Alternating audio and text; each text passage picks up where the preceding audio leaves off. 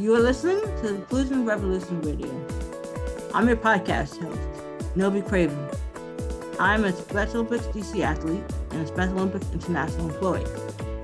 On this podcast, I interview athletes, partners, ambassadors, employees, and supporters of Special Olympics. This podcast is for anyone and everyone who's interested in Special Olympics and the work that we do. New episodes premiere every other Friday at 10 a.m. Eastern Standard Time, anywhere you get your podcasts. You're listening to the second episode of Season 5, Inclusion Revolution Radio Podcast. My name is Novi Craven. I'm your host for today's episode. Today, we will be talking with Special Olympics champion ambassador and Las Vegas Raiders wide receiver, Mack Hollins. Welcome, Mack, to the Inclusion Revolution Podcast. We're so excited to have you here today. Thank you so much, Novi. I'm really excited to be here, really excited to chat with you, talk a little football, talk a little inclusion, talk a little bit of everything. Mack Hollins is a Super Bowl champion, a dominating force on the gridiron, but don't let his success cloud your judgment on his humble beginnings. As a walk-on at the University of North Carolina, Mack did not receive any Division I offers coming out of high school. These hurdles never slowed him down, though. In 2017, he was drafted by the Philadelphia Eagles and played an important role on the Super Bowl winning team. Today, Mack is a critical part of the Raiders' offense and a major threat to defense across the league. But Mack didn't stop there. He's also a threat off the field. Injustice and discrimination has no chance when matched up against Mack. His passion for working in the community constantly shines through, from his work with Special Olympics in Philadelphia, Miami, and Las Vegas, to volunteering at schools, to advocating for inclusion for all. Mack is one of the most giving players in the NFL. Mack, can you share your journey in the NFL and what has been some moments that really have stuck with you? I think I've had a fun journey. It probably started off better than 99% of people. My rookie year, I got drafted to Philadelphia, and we went on to win the Super Bowl. So my very first year, I was a Super Bowl champion, and then played 3 years in Philadelphia. Then went to Miami, so sunny South Florida. And played 2 years there, and then played this past year, my 6th year, in Las Vegas. So I've been to a few different places. I've been kind of across the country. I played for different teams, and I've really enjoyed my experience. And there's always ups and downs. Obviously, the Super Bowl is the highest of high you can get in the NFL, but I've also been injured and missed games and missed practice, and that's the lowest you can get. So I've done a little mix, but I've really enjoyed my time so far in the NFL. Sweet. How have you really taken on leadership roles? I have. I've been fortunate enough that my teammates voted me a captain twice. So 1 year in Miami, and then this past year in Las Vegas, I was a captain.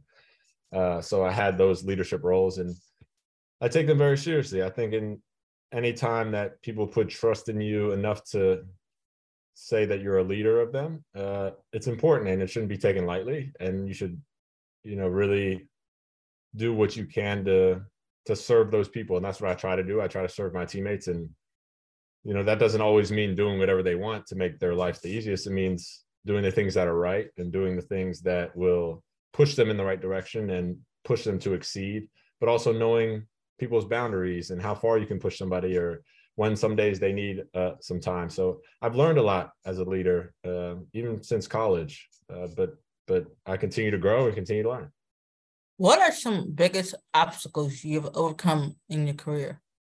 For my NFL career, I'd say an injury. My second year, I got injured, and I ended up missing the entire season, and that was tough.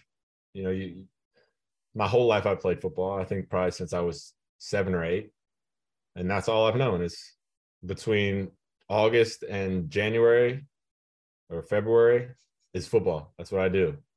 So for the last 20 years, that's what I've done is August to February is football. So to not be able to do that, it was tough. It was frustrating. It was sad at times because you see all your teammates out there and they're practicing hard and they're working hard and they're doing all this stuff and you're not a part of it. And that took a toll on me. But I learned a lot during that process, and I came out the other side better than I was before. Sweet. Teammates have shared your personality shines in the locker room. How much does having a positive attitude, being your own biggest cheerleader, play a part in your success? That's huge for me. Like my attitude and how I guess carry myself is big. And any locker room I've been in, I'm either the weird guy or the funny guy or the guy that has high energy. And that's just how I choose to be. And I think everything in life is a choice. And I think I choose to do these things because why not have high energy? Why not try to be in the best mood you can rather than being in a bad mood? Like if a situation is not the way you want it, you can be in a good mood or you can be in a bad mood. But being in a bad mood isn't going to fix the situation. So why not just be in a good mood or try to be in a good mood? That doesn't mean every day I'm always the highest energy person, but I try my best to have high energy and make my teammates laugh and make practice fun, because we all know that sometimes practice can be tough and you want to just play the game, but it's an important part of the sport. Your series Fast Fact Friday and Love of Reading shows how well-rounded your interest and how important it is to you to embrace your aspect of yourself, other than your talent on the football field. Can you tell us more about what led you to start this series?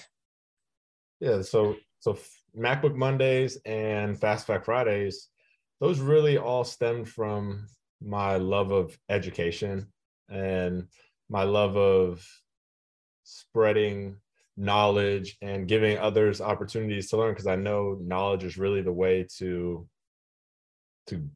get further in life if there's some other obstacles. The one thing that people can't keep from you. So I started MacBook Mondays actually when I got hurt. I was down and I started reading, and I said, hey, I have a platform as an NFL player to spread the word about books. So I started doing that, and I felt like, okay, I'm getting people reading, but is there some other way to educate people? And I always loved Bill Nye the Science Guy growing up. Like that's the show. Did you ever meet him? I've never met him. Not yet. Hopefully I can. Hopefully I can. But that's the show. When Bill Nye comes on, it's like, okay, the teacher must want us to pay attention. Like right. She or he is like, really, they serious about us paying attention because they know we're gonna be locked in on Bill Nye. So I thought, well, kids nowadays, I feel like they don't have time to watch all of Bill Nye. They need something shorter. So I'm like, okay, let's make like a short series, 30 seconds, get some facts out there. And if you learn one thing or two things, great. So I started that, and last week was actually my 100th week of doing it. So I've been doing it congrats. Nearly 2 years, and it's been a lot of fun. My teammates make fun of me about hey, what you doing this week, Mac? What we talking about? What you gonna do? So it's become a thing in the locker room that guys recognize, and people tell me, hey, like, oh, my son or daughter learned this, or I learned this, and that's really why I do it. I do it to educate or help one person say they learned one thing. If I can do that, then I'm on the right track. Have you had your teammate on the show? I have not yet. So a lot of them have won it. It's an exclusive show now. You should definitely put your teammates on, because then they can share it. The only non-me video that has ever been in 100 weeks is a video I did with Special Olympics. I did one on Special Olympics that was across the entire globe, and I had 5 other athletes say the facts for me. So they're the only cameo has ever come in 100 videos is Special Olympics athletes. Sweet. Well, definitely, yeah. If your teammates want to definitely do a fun fact. Yeah, I'll have Fast Fact Friday, definitely. Yeah, a lot of them think they're actors, and when I pull the camera out, all of a sudden they get nervous. So we'll see who can do it. Maybe I'll be out there. You never know. If you come on. Okay. We'll make it happen. Come on. We've heard you had a specific and unique post-game victory snack. Can you tell us what it is, and if you have any other personal rituals you follow? Yeah, my post it's become quite the thing. So I after wins, I'll take a either a king size or a big size peanut M&Ms, and then I pour it into like a 16-ounce water, and I'll let it sit in there for it's got to sit for at least 3 hours. That's good marination. And then usually I'll put it in the fridge and I'll drink it the next morning or afternoon. And that's my chocolate water. I like that. And I love it. And I've been doing it since college. And it's just kind of turned into probably a bigger thing what it actually is. But I just after wins, I'll do it, and sometimes I'll get teammates to do it with me, and they say they hate it, but I think they're just hating. Honestly. I think they really like it deep down. They go back to the house and they drink it, but they don't want to let everybody else know they like it. Right. You have any other rituals you do? So I'm always barefoot. So pregame and stuff, I'm always barefoot. That's what I guess my other main ritual is just being shoeless, free the feet. But yeah, that's really. I'll take naps before games sometimes, so I'm not a big like music guy. I don't need specific music or specific food. I just kind of go with the flow. Sweet. I'd love to learn more about what inspired you first become involved with Special Olympics, and what experience volunteering at schools taught you when it comes to the importance of inclusion. Yeah, I'd say like what really inspired me and kind of was what got me into Special Olympics even to begin with was the athletes. Being around the athletes, I grew up and there was a Special Olympics athlete in my neighborhood. And then when I got to college, one of my teammates had a brother who was a Special Olympics athlete. So being able to have a close relationship with these people kind of built that bond and built that relationship early on. And then when I had the opportunity to become a champion ambassador and to really, really get more opportunities to go to different schools and talk and watch different events and go to the US games in Orlando this past year, like those type of things, to see athletes compete has always been amazing to me. And then I just learned so much from the athletes, you know, against all the odds that people put on Special Olympics athletes, all the things people say that they can't do, they go out there and do them better than 90% of the country.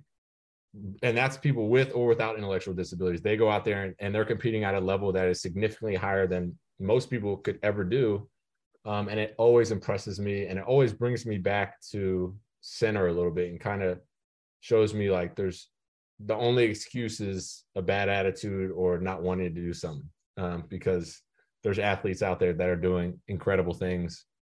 So that's why I love Special Olympics, and that's why I love inclusion and how bridging the gap between those with and without intellectual disabilities is so important, and not keeping people separate, but bringing everybody together and getting the best out of both sides. What tips do you have for Special Olympics athletes looking to get involved in football? I'd say the biggest thing is practice. Like practice is big, and it's tough sometimes, especially with football, because it's not like basketball where you can go pick up a ball and dribble it by yourself. But in a lot of ways, it's good because you have to have friends to do it. You know, you have to build relationships and hey, I'm going to reach out to somebody. And sometimes that's uncomfortable to have those conversations like, oh, I don't want to ask him and bother him. But that's how you build friends, and you build groups that you're friends with for life. But that's how you build teammates. So I would tell any Special Olympics athlete that's interested in football, like, hey, find some friends that you can throw the ball with or you can run around with, because those are the type of things that you need to become better at football, but also to build friendships. So if you just do that every day, that, hey, I'm going to go catch the ball or throw it around with one of my buddies, not only are you building your football skill, but you're building your friend skills. For many people, your social media account is to go play for inspiration on all things health. But how do you keep yourself motivated to exercise daily and feel your body right? Sometimes it can be tough to fuel your body properly, to exercise or get the motivation to exercise. And I think it goes back to just trying to be consistent with little things, and to always push myself. And I had brothers growing up, so we kind of pushed each other and argued, and that's how we competed. But if you can find just one thing to do to be consistent. If you wake up and make your bed, if you wake up and, you know, everybody brushes their teeth every morning, but you don't always count that as an accomplishment, and it is. It's not always easy to get out of bed and brush your teeth or to shower, because some days you don't feel like that's the best thing to do because your mood might not be the best. But if you can do just one thing, it can motivate you to do more. When you see yourself accomplish things, you want to accomplish more because you want that feeling again. So for me, it's always been, hey, if I can do one thing today, that first domino to knock over the rest of the dominoes, then I'm good. So you make things a little smaller. So for working out, for example, if I really don't want to wake up and work out, I'll say, okay, let me just put my feet on the ground. So, you get out of bed and just put your feet on the ground. And that's okay. Let me go brush my teeth, and then brush your teeth. And then it's, let me go eat breakfast. Okay. Now, and then by the time you get to, I've accomplished all these goals that I've set. Now working out's like, that's not even going to be hard because I've already done 5-6 other goals on the way. So it's really, if you can look at things in a little smaller scope, it can make it easier. In a few words, can you answer the question? What does inclusion mean to you? Inclusion to me means putting away any fears of what you don't know or what you don't know about somebody else, and taking a chance to learn about them, to learn from them, and to see what they can offer you and what you can offer them. I think oftentimes we are so afraid of what somebody might be that we never find out what they actually are. And the inclusion movement is all about knocking that feeling away and opening arms to each other and learning from each other and learning about each other and finding out how great people really are when you get to know them. I love that answer. Thank you, Mac, for joining the Inclusion Revolution podcast. It was great to talk to you today about your experience in the NFL and with Special Olympics. We appreciate all the work you continue to do for Inclusion Revolution. Thank you for listening to the Inclusion Revolution Radio. Don't forget to subscribe. Tune in again in 2 weeks for a new episode.